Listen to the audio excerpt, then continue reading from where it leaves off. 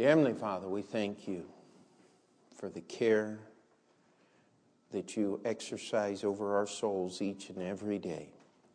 Lord, we're thankful for what we can share in our local church. Lord, we're thankful for the work that we can see you doing. We're thankful for the work we don't see you doing. Lord, we're thankful that you're always working, even when we're not even thinking or planning or hoping, and yet everywhere we turn, we see your hand at work. Lord, open our eyes to be careful about these things and careful to give you praise for everything that you do in our lives. In Jesus' name we pray. Amen. We'll have our teens dismissed, and the rest of us, let's turn to the book of Hebrews chapter 6. And we're going to, as we did last Sunday night, we did an exercise in studying the meaning of words.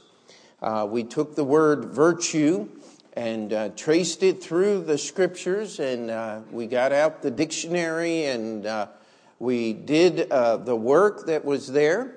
And that is a start. If you do not understand the words, then you cannot move to the next step. And so the next step tonight is context. Hebrews chapter 6. Now, it is with a little fear and trepidation we turn to Hebrews chapter 6, because I will warn you, this is one of the more difficult passages in the entire scriptures. A lot of people stumble at this passage and have some difficulties here. And yet, I believe our lesson tonight is greatly illustrated by this passage. And so you will have to follow very closely, or you're going to just stand there and go, what in the world is he talking about? All right? And we don't want that. We want to make the Bible understandable. How many of you have studied at some level or another English grammar?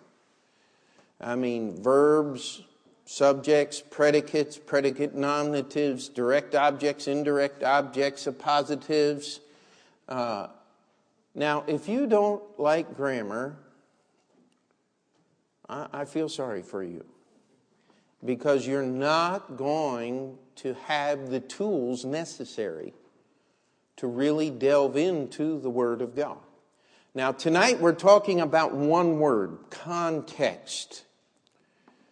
During this political campaign already, how many times have you heard the candidate say, they took what I said out of context? I mean, all the time. And if they didn't take it out of context, you say it anyway so that you have an excuse to cover up your befuddlement or your misstep or your faux pas, as they might say. Let me tell you something. The reason we have, in short, the reason we have so many religions in the world is because people refuse to keep Scripture in context. They want to take the Bible and change it and make it say what they want to do. Now, it's interesting. People that believe you can lose your salvation. You know where one of the places they love to go is? Hebrews chapter 6. Now, we don't believe that you can lose your salvation. We believe it's an eternal salvation, because Jesus paid for it. Jesus has never taken away salvation from anyone in the Scripture. You can go through the Bible. I mean, there are some real candidates. How about King Saul? Now, if anybody should have lost their salvation, should not King Saul have lost his salvation? Hello? I mean, isn't he a great candidate for that? He disobeyed the Lord. He reigned 40 years, the Bible says, and 38 of them he spent in disobedience. And the last day of his life, he can't get God to answer him. He can't find any peace from God, so he goes and inquires at a necromancer, a witch, a seance. The only problem was God messed up the seance. Because if you read your Bible, Samuel, not some demon impersonating him, showed up. And what was his message to Saul? Tomorrow you and your sons are going to be with me. Now, was Samuel in heaven? Yeah. Was Jonathan a righteous man? That's the only one of Saul's sons that died that we actually really know anything about. He was a man that loved God. He said, you're going to be with me. Now, some people say, well, that just meant he was going to be dead. Well, then why did he say you're going to be with me if he meant you're going to be in hell and Jonathan is going... He put everybody in the same category. I don't think we're stretching the scriptures because we go earlier in the scriptures and it says that God gave Saul a new heart. Does that sound like salvation? Sounds like it to me. And so I go to Hebrews chapter 6 when I want to prove that you have an eternal salvation. But you have to do a little work. Just like the dictionaries. Several years ago, somebody said, well, Pastor, you only work a few hours on Sunday. And I said, well, I challenge you, follow me around during the week sometime. But you don't get up and preach for 35 or 40 minutes with only 5 minutes in the study. You got to do some things to be ready to say something. And so, if you're going to study God's Word for yourself, and by the way, every Christian ought to study God's Word, you're going to have to be prepared to do a little work. Get out the dictionary, but better than a dictionary, get out your Strong's Concordance and follow through the Bible how God uses words. Now, tonight we're talking about context. If you're going to understand the words, you must keep them in the context in which they are used in the Scripture. Now, the first context we covered last week is the definition of the word and the word usage. You must start there. But as we put the words together, you must keep the word in its grammatical context. If you take the subject and apply it to the wrong verb, and the adjectives and apply them to the wrong nouns, and the adverbs to the wrong verbs, if you don't make proper grammatical connections, you're not going to understand the Scripture at all. And so what I want us to do is we're going to start reading here in verse 1 of chapter 6 of the book of Hebrews. Therefore, leaving the principles of the doctrine of Christ, let us go on unto perfection, not laying again the foundation of repentance from dead works and of faith toward God, of the doctrine of baptism and of laying on of hands and of resurrection of the dead and of eternal judgment. And this we will do if God permit. Now, let's look at that sentence. Now, the writer of Hebrews has no mercy on the grammatically challenged, let me tell you. This is complicated sentence structure. It is run-on sentences. I've always loved big, long sentences. My teacher used to say, I told you to write a sentence, not a paragraph. I said, there's only one period. She says, there's too many clauses. Said, make that into 5 sentences. And I would get marked down. I wanted to tell her, but I'm just imitating the Apostle Paul and the writer of Hebrews. But she wouldn't have accepted that. She said, I want you to write in what I can tell you is good English. I tell you that our Bible is in the highest level of English. And yet those who study these things tell us that your old King James Bible is somewhere between a 5th and a 7th grade reading level. Somebody says, Pastor, you just made me feel really dumb. No.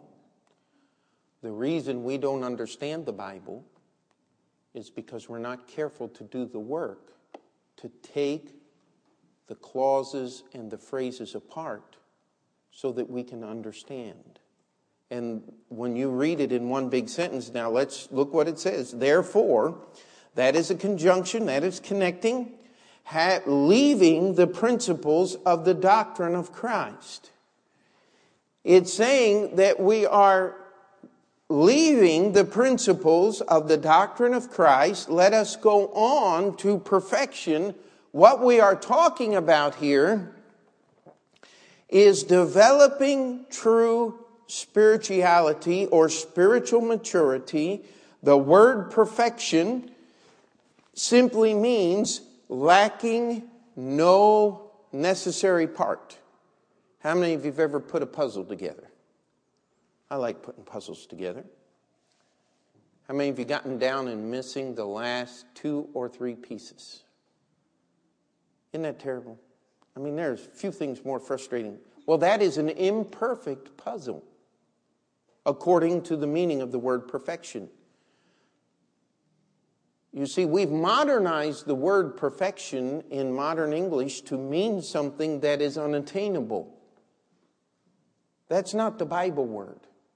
The Bible word for perfection is attainable. It is something that we need to move toward. That means you are lacking no serious part. If you're going to get into heaven, the only way you're going to get into heaven is you must be perfect. You must have a salvation that will carry you from this world into the next. Amen? Lacking no part. That means no sin unforgiven.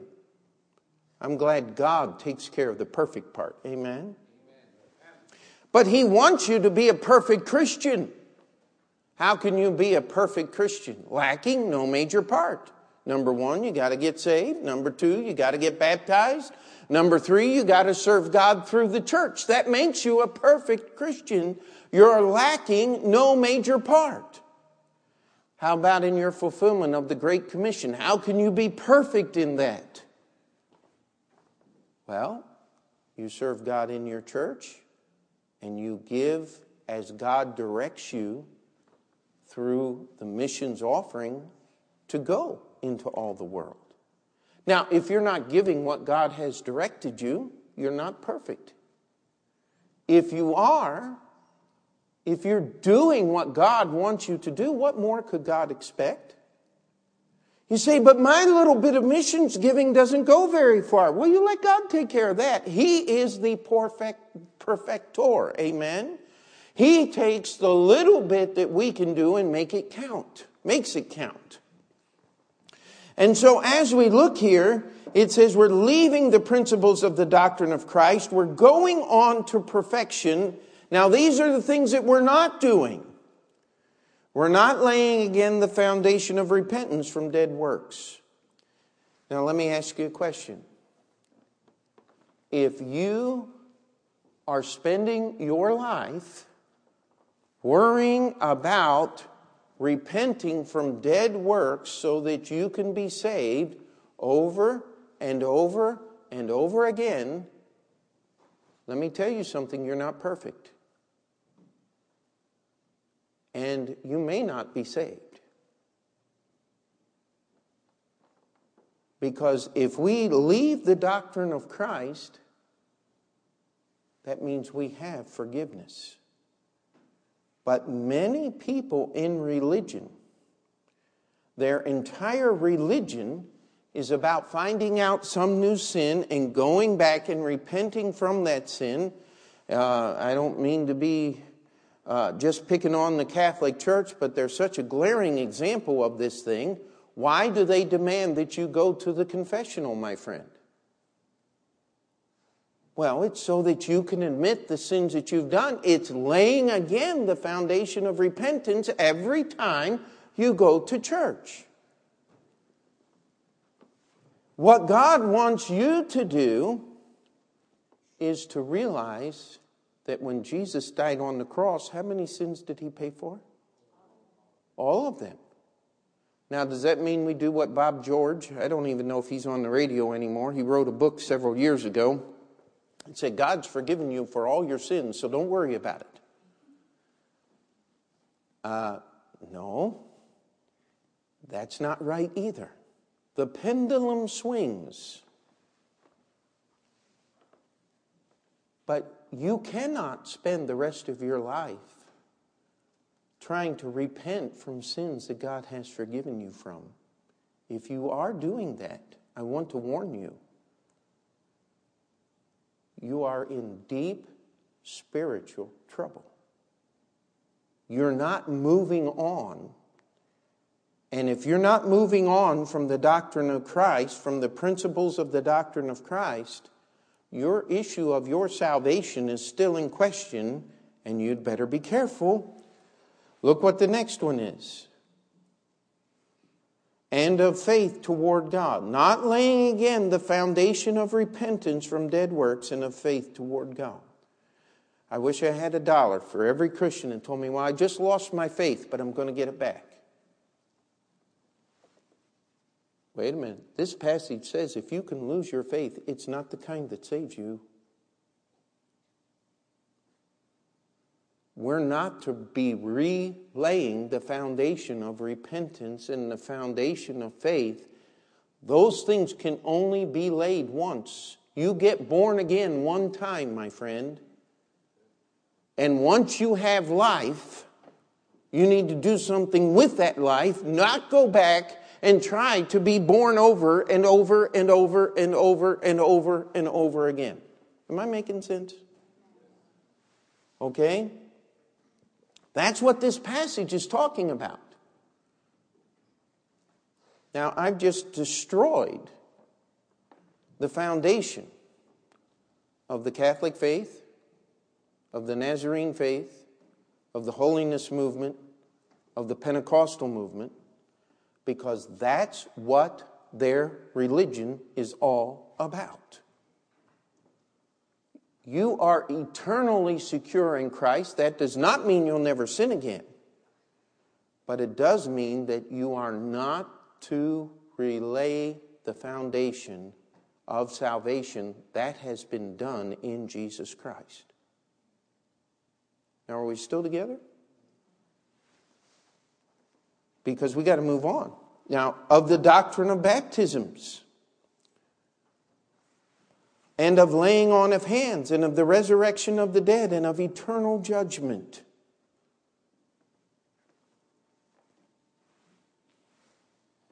There are all kinds of strange things that people do. In fact, we discussed this at the ordination. There's a phrase in the Bible called the baptism of the Holy Spirit. And guess what? We're going to spend the night discussing and showing from the Bible what the baptism of the Holy Spirit is and what it isn't. But there are some religions that spend the whole relationship with God, your entire time here on earth, trying to get baptized and rebaptized and baptized again with the Holy Spirit. That's not possible. And living in fear and claiming that the resurrection has already passed and that it's not coming, and just absolute confusion. We don't know who the writer of Hebrews is. Most people believe it's Paul. But it says, of the doctrine of baptisms and of laying on of hands and of the resurrection of the dead and of eternal judgment. It says, let us go on to perfection. Not laying again. Now see, perfection, we have a semicolon. That's the direction that we're headed. We're leaving the principles of the doctrine of Christ. That's salvation. We're moving on to perfection. Now these are the things that we're not going to do. We're not going to lay again the foundation of repentance from dead works. We're not going to lay again the foundation of faith toward God. We're not going to lay again the doctrine of baptisms, the doctrine of laying on of hands, the doctrine of the resurrection of the dead, and the doctrine of eternal judgment. And this we will do if God permit. We are going to move on unto perfection. Now we go to verse 4, and this is where it gets complicated. For it is impossible for those who were once enlightened and have tasted of the heavenly gift and were made partakers of the Holy Ghost and have tasted of the good word of God and the powers of the world to come, if they shall fall away, to renew them again unto repentance, seeing they crucify to themselves the Son of God and put him to an open shame. Now, we're going to have to cut this up. For it is impossible. Okay, what is impossible? Well, the Bible tells us for those. It is impossible for those. And now we get into a set of what we call dependent clauses and phrases. Okay, and these are all going to describe those who were once enlightened. Now let me ask you a question. Do we know if someone who was once enlightened is saved or unsaved? Well, we do by the context, but we haven't gotten there yet. So let's go through all of these phrases.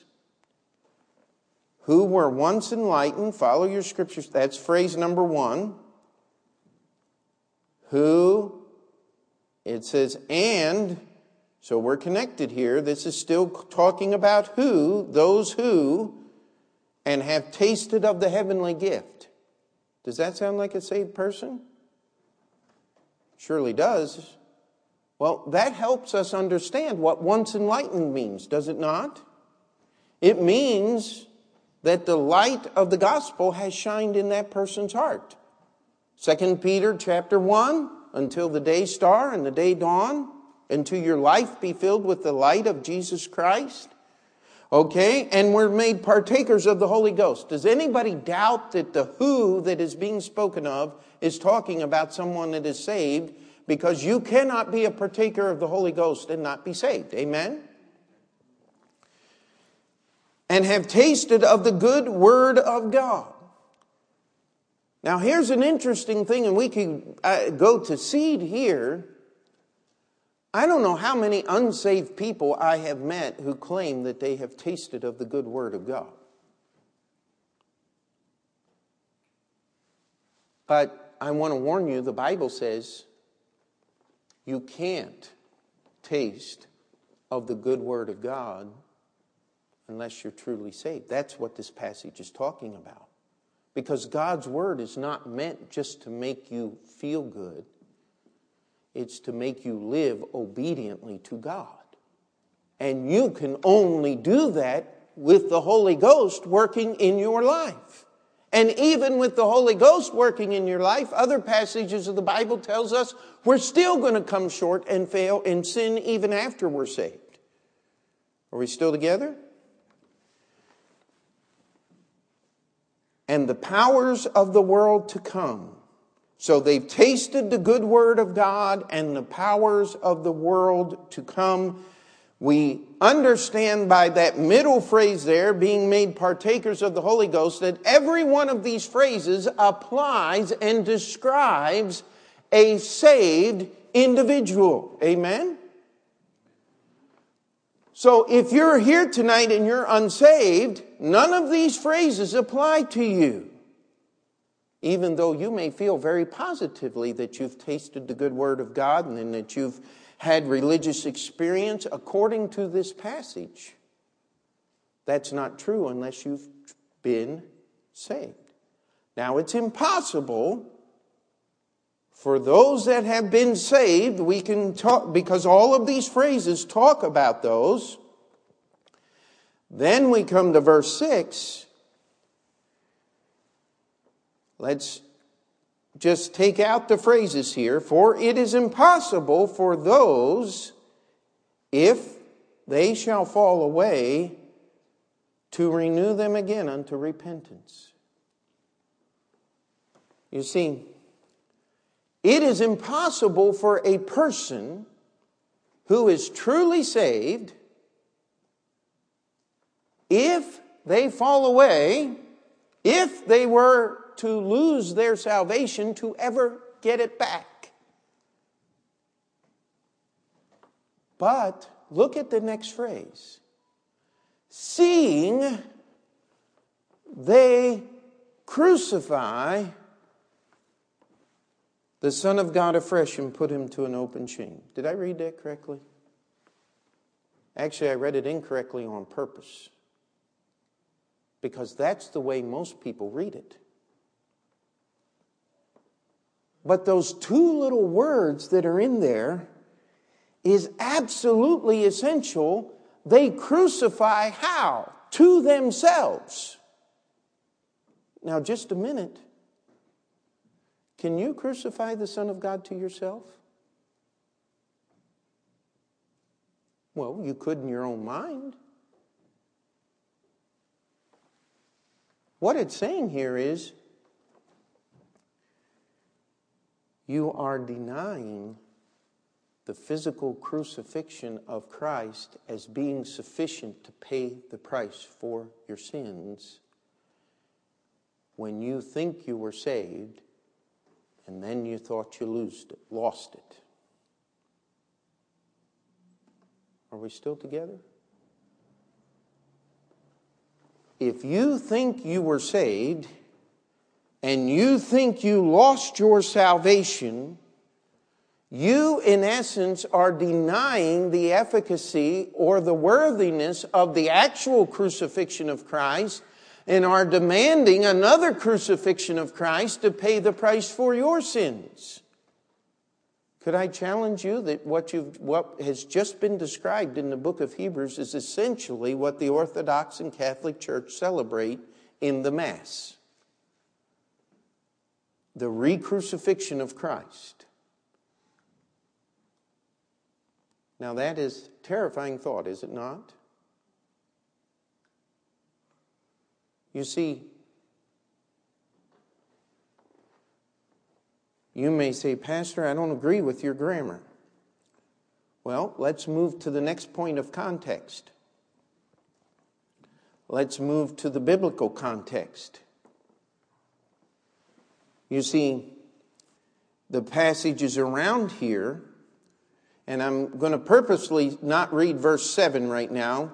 We'll come to it in just a moment. But chapter 9, I want you to look with me in verse 24 and 25.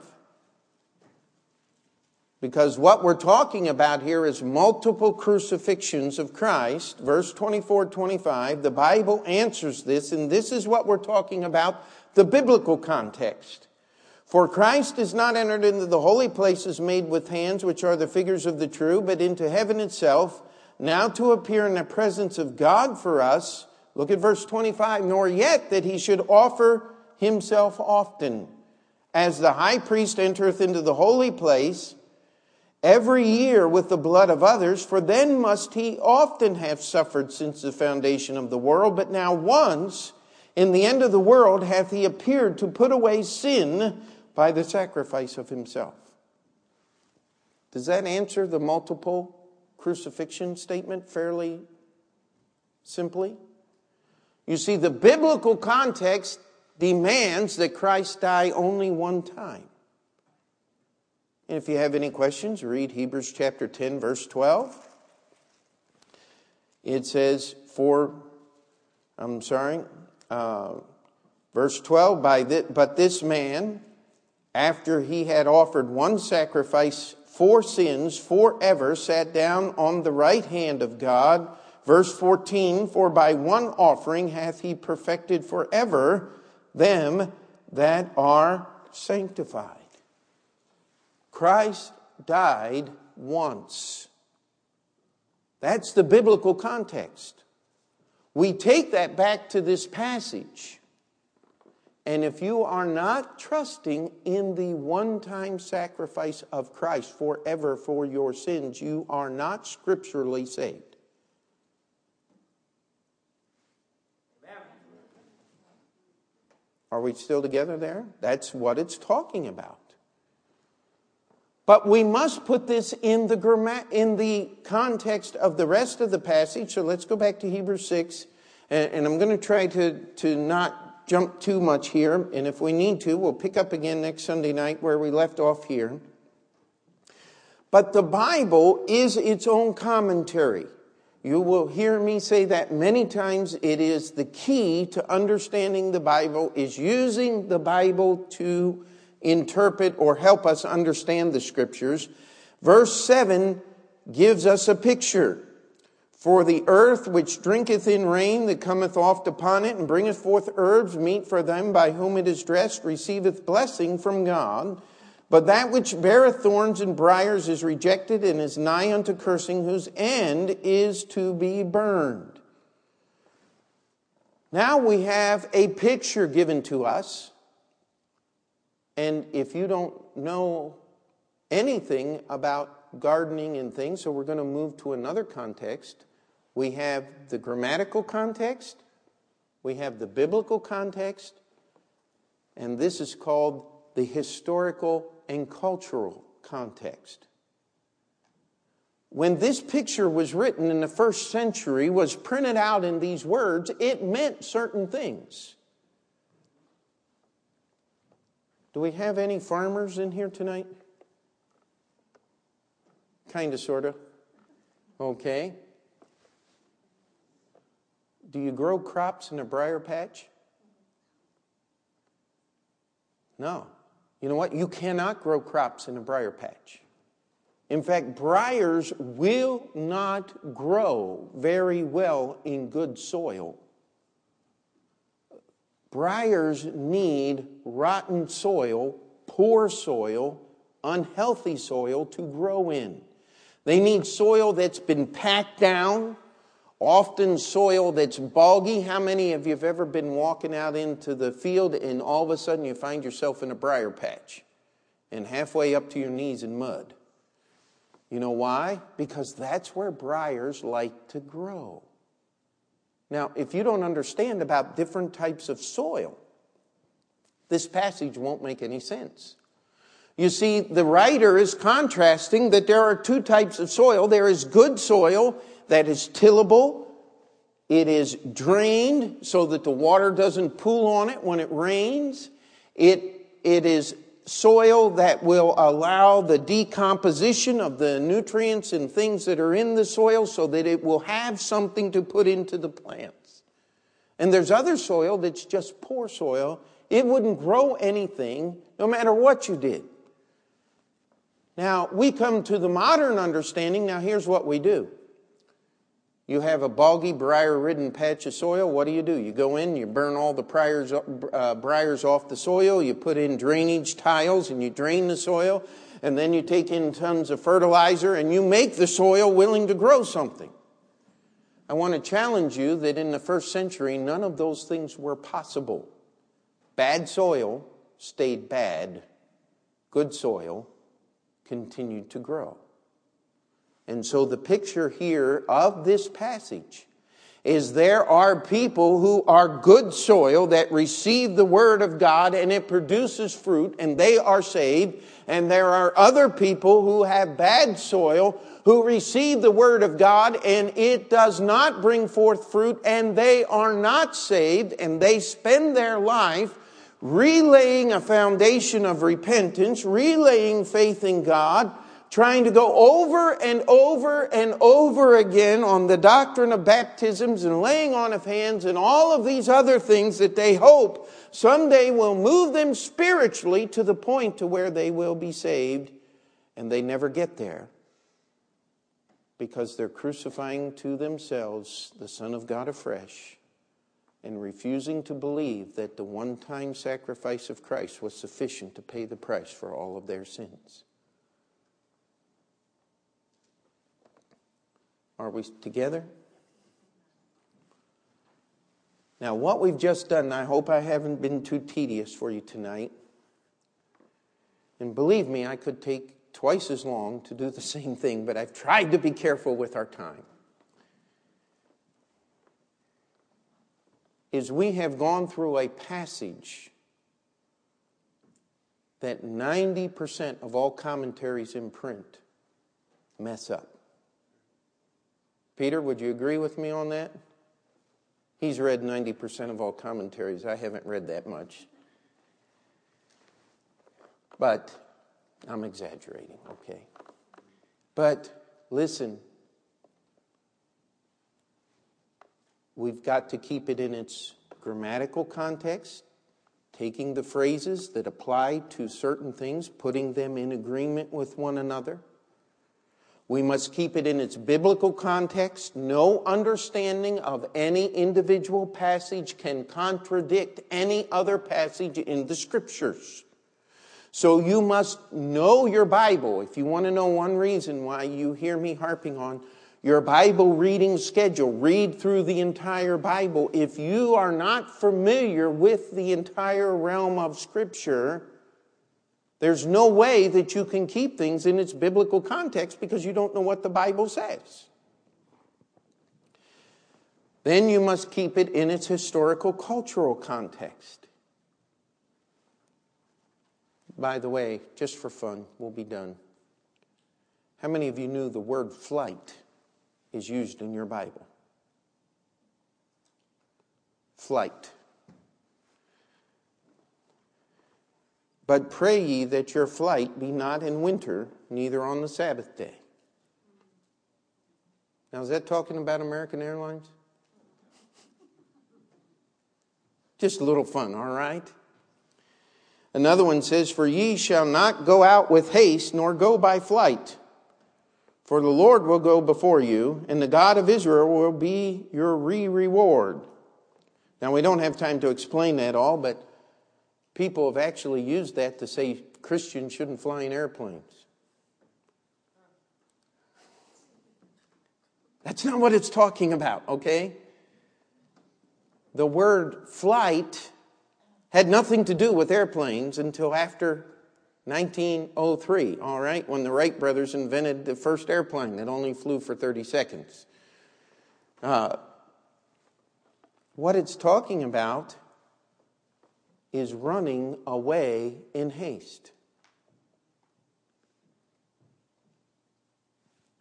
The Bible says that the Christian ought not run away from anything in haste because their trust and their faith ought to be in God. Amen? Now, I tried to lighten it up at the end just so you can understand that there are words in your Bible that are modern words, but they don't mean what they do today. You have to understand your Bible as God intended it to be understood. He wrote the message to the people to whom it was addressed. And so as we do the work, and if you're a little tired right now, that's because you've been working. That's a good thing. It ought to work. And if it works, you will be tired. But that's a good thing too, because now you're exercising. And exercising will allow you to work harder in the future. Amen? And by the way, not all passages are as difficult. And by the way, we did not cover every part of the passage that we went through. We were trying to get the main theme and the main direction of what was being spoken of here. You must keep it in its context. You must know the definition of the words. You must understand grammar and applying things to what they are directed to. You must keep it in its biblical context. You must keep it in its historical and cultural context in what those words meant, the thorny ground versus the good ground, the bad soil versus the good soil. You cannot, in this day take bad soil and transform it into good, which happens every day in the modern world. It was not an option in first century. And so the illustration would hold true in the first century, but you could come up with some really perverted theology if you used a modern century definition to understand a first century picture. Amen? Are we together there? And so what we're trying to do is give you some tools with which you can apply yourself to the Word of God. Amen? Let's pray. Dear Heavenly Father, we come before you tonight, and Lord, we ask that you would help us, each as individuals, to go through the Scripture and to be very careful not to twist them to our own destruction. Lord, the Word of God is a two-edged sword. It cuts both ways. It will convict us and draw us closer to God. It will also harm us and draw us farther away if we allow it to. Lord, I pray that no one in this room would be pushed away from God's Word, but we would be drawn closer to it, that we may understand our need for salvation. And the true salvation can only be obtained by trusting simply in the finished work of Christ on the cross.